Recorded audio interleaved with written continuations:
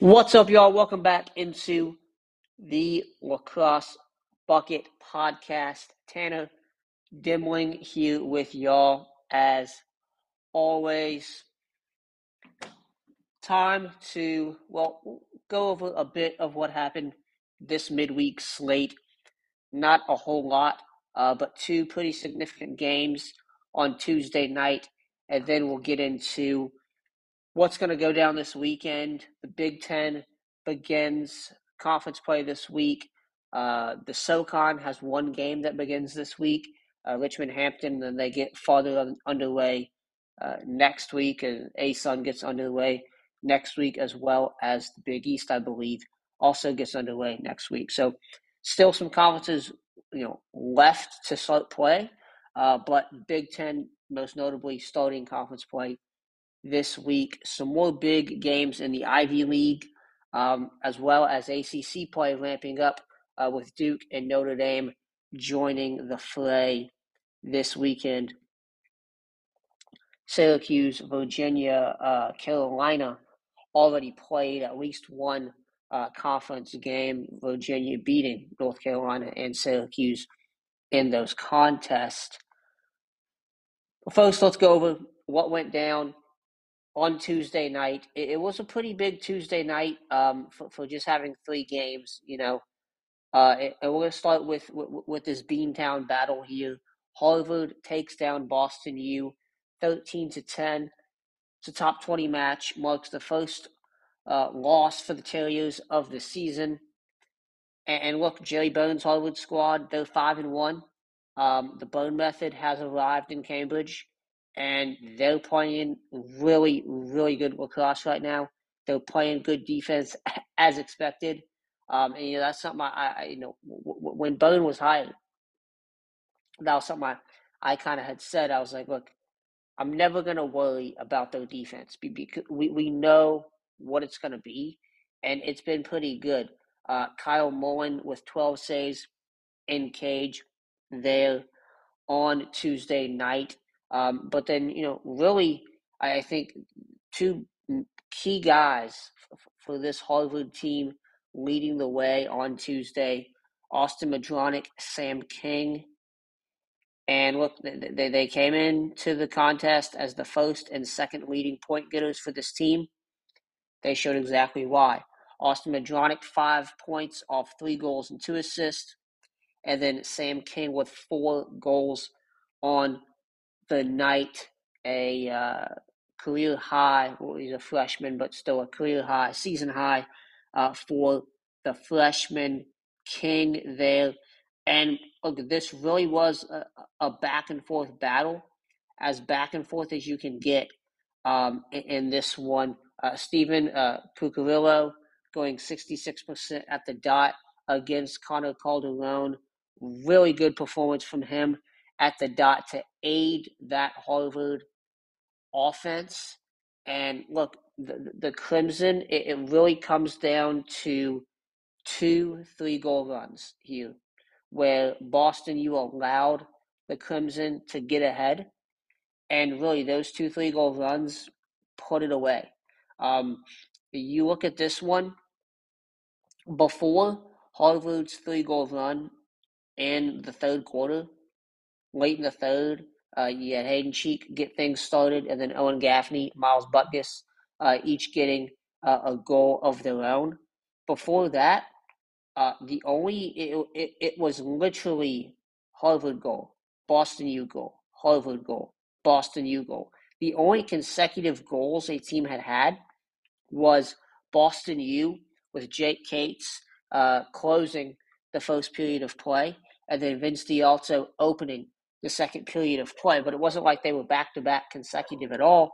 There was about a 10-minute span, I believe, in between those, about an 8-minute span or whatever it was in between those two goals. So this was a very back-and-forth battle with teams just striking at each other all night long.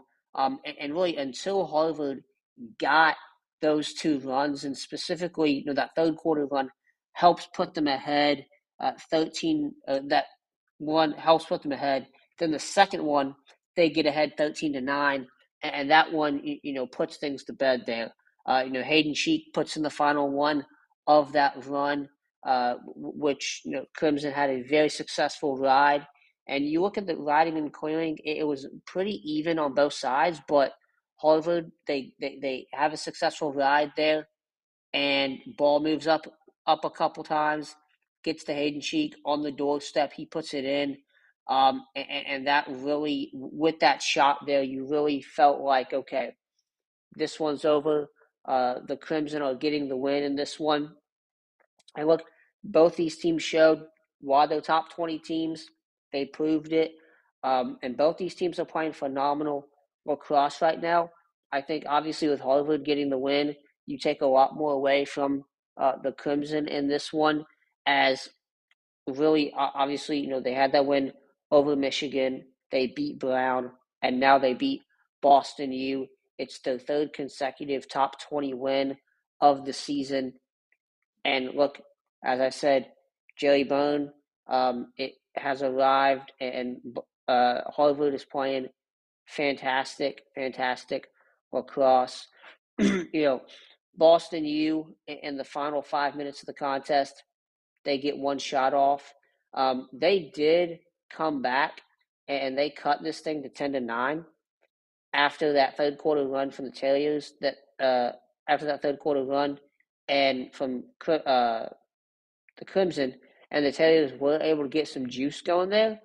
But the Alto goal late in the game was all they were able to get after that. And so, early in the fourth, you get those three of their own and get back within one, but they can't finish. Harvard defense plays really good down the stretch to shut down that Boston U offense and limit them as much as they can. So a really, really big win here for Harvard. Ohio State, they blanked Dartmouth in the second half for the 12-6 victory. Another bounce-back win for the Ohio State Buckeyes after losing to Denver on Sunday afternoon. This was the first half of this game, really the first quarter, but the entire first half, I would say as well, was a very sloppy game. Very sloppy game. Dartmouth got going, and they go on a three-goal run to get up 6-4. And look, and Dartmouth was playing really well. They were moving the ball well. They were finding the holes in that Ohio State defense, and they were playing phenomenal. The ride was going very well. We've seen Dartmouth not clear the ball as effectively as they need to in past games, but they've still been able to get those wins. They did that in the first half, especially. They cleared the ball pretty well. It was pretty even in terms of the riding and the clearing, but Dartmouth did have, and I don't have the first half stats in front of me, but from what I remember, they had maybe a 1 or 2 edge in that category, but it was not much at all. But Dartmouth was playing some good lacrosse in the first half. But Ohio State settled in, they settled down, and they rode to victory. They blanked the Big Green in the second half, 12-6 victory. They go on, I think it was a 9-goal run or whatever it was to get the win here. Jackson Reed, 6 points, 4 goals, 2 assists, lead the way for the Buckeyes. You saw them go to him a lot in this game. Justin Anasio gives them a huge boost at the face-off dot there. Skylar Wayland gets the start in cage, and he plays the whole game. He had 12 saves on the day. I thought he started very slow, and I even thought to myself at the end of the first quarter, man, it might put Caden Johnson in. They stick with Wayland, and he does a good job in those final 3 periods of play, especially in the second half, with that defense in front of him playing very well also to help get this victory. Henry Bonney with 2 goals for Dartmouth. Daniel Hanks, 14 saves. 8 in the first half. 8 saves in the first half. Very, very good play from him in the first half, but possession battle was not going Dartmouth's way, and couldn't get anything going offensively in the second half. But Hinks, good first half of play as expected, but second half not so well. Third game that went on that night, just want to touch on this. St. John's getting a win over Fairfield. This is a good win for St. John's. They get their second win of the season over, what I assume to be a pretty good Fairfield team, 17-14. Things were all knotted up at 11 at the end of the third. Red Storm back, if you will, score 6 unanswered to effectively put this one away. Fairfield ends the game on a 4-goal run, but that does not do anything as they can't finish completely as the Johnnies get the win. Dylan Willis, 7-point outing, 2 goals, 5 assists there from him. And then freshman Brian Kelly, 4 goals, 2 assists, also for the Big Red. Caden Quirk, 17 saves. It's a career high for him. The freshman has looked really good in cage for the Red Storm this season. Jack McKenna, 4 goals to lead Fairfield.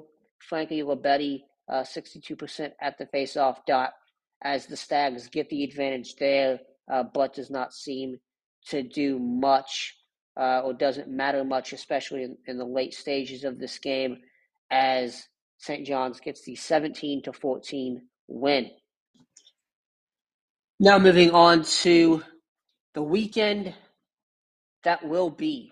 And we're going to start here on Sunday, actually, where Big Ten Sunday is back. We love it. I love it.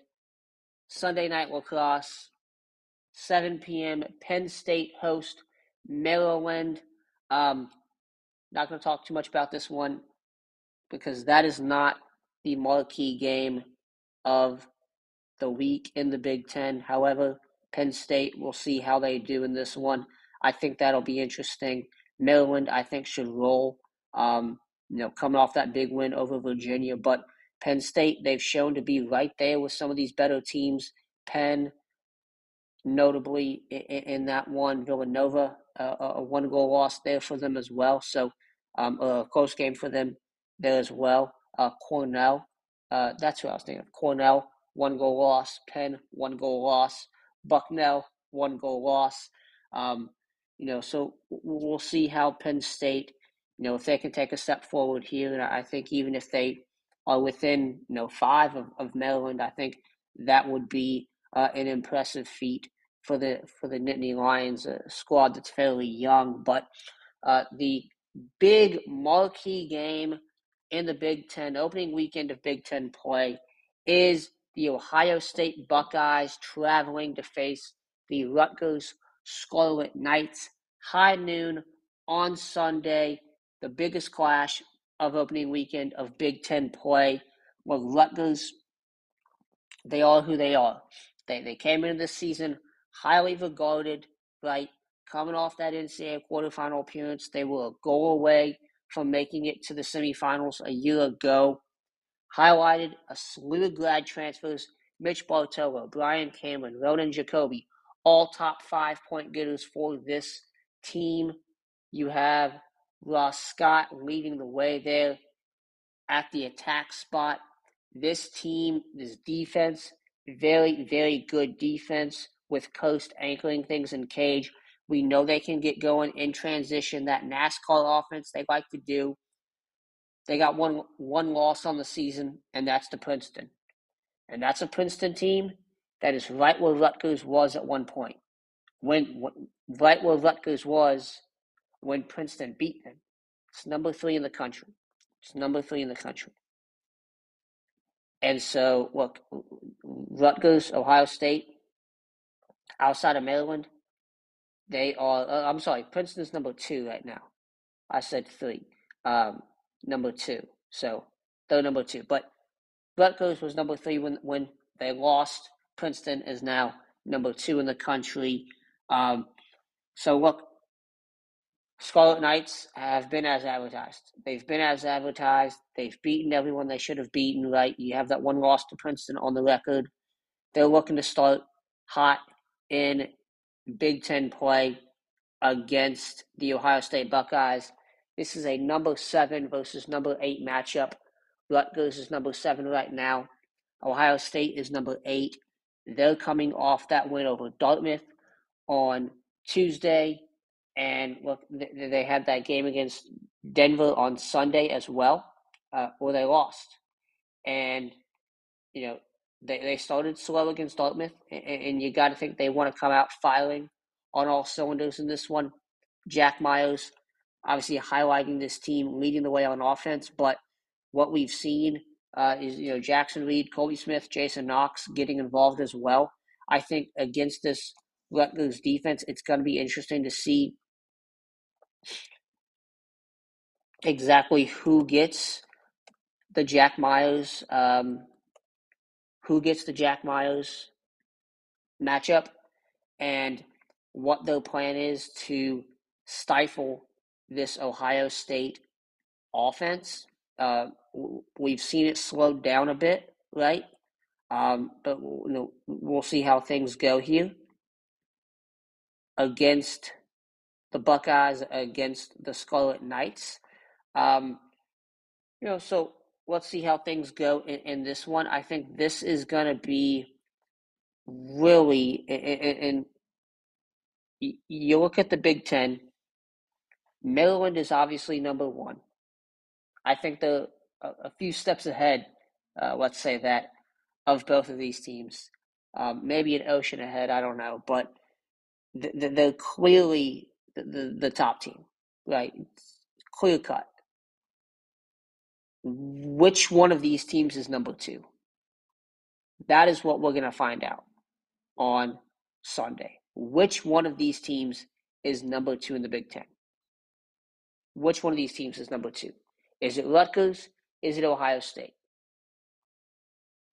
So we'll see how that one goes down on Sunday. Biggest one in Big Ten play this weekend. We also have Johns Hopkins traveling to Michigan on Saturday in the other Big Ten game this weekend, the lone Saturday game of the weekend. And look, this one is both of these teams.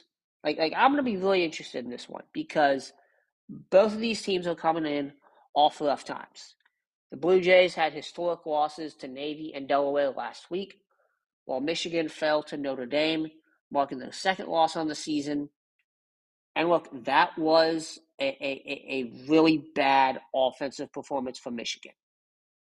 Like Notre Dame's defense, they played very, very well. Arden Cohen did a great job guarding Zawada, and Zawada didn't even look like he wanted to initiate against him.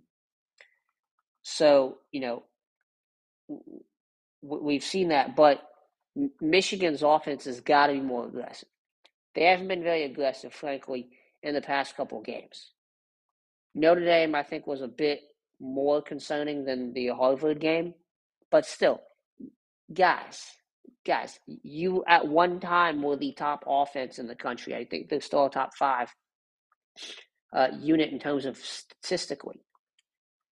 You have to initiate. And this is a Blue Jays defense that we know is pretty dang good. Look, I've said it on here before. Johns Hopkins, their strength is their defense this year.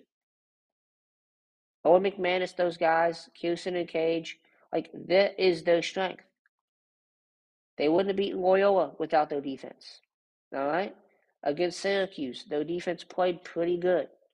All right?